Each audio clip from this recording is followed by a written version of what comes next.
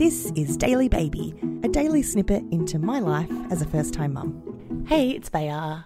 The cat just totally walked past the Daily Baby and brushed his bushy tail over his face. So hopefully that's hygienic. Guess what? Daily Baby has grown into his 000 onesies. We put the first one on today. It sits on him nicely, bit of room to grow. So that'll be a fun task for me tomorrow to pull out the basket of 000s and go through them all and put them in the dresser drawer.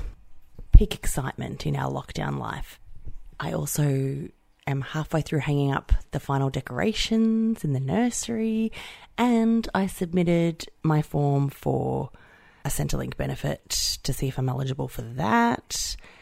It's like ticking to-do list items off at a glacial pace, but still doing them is comforting.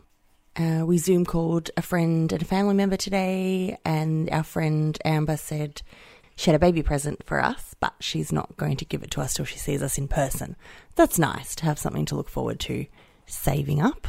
I tried to go for a walk to meet up with one of the Mothers Group mums and time our walk for the same section of the afternoon, but our baby schedules didn't line up, so I'll keep trying. The baby didn't sleep for the whole walk, but fell asleep at home as soon as he was in his dad's arms, so it's fine. It makes for an edgy walk because you walk along thinking, is he going to cry? Is he going to cry? Is he going to cry? Is he going to cry?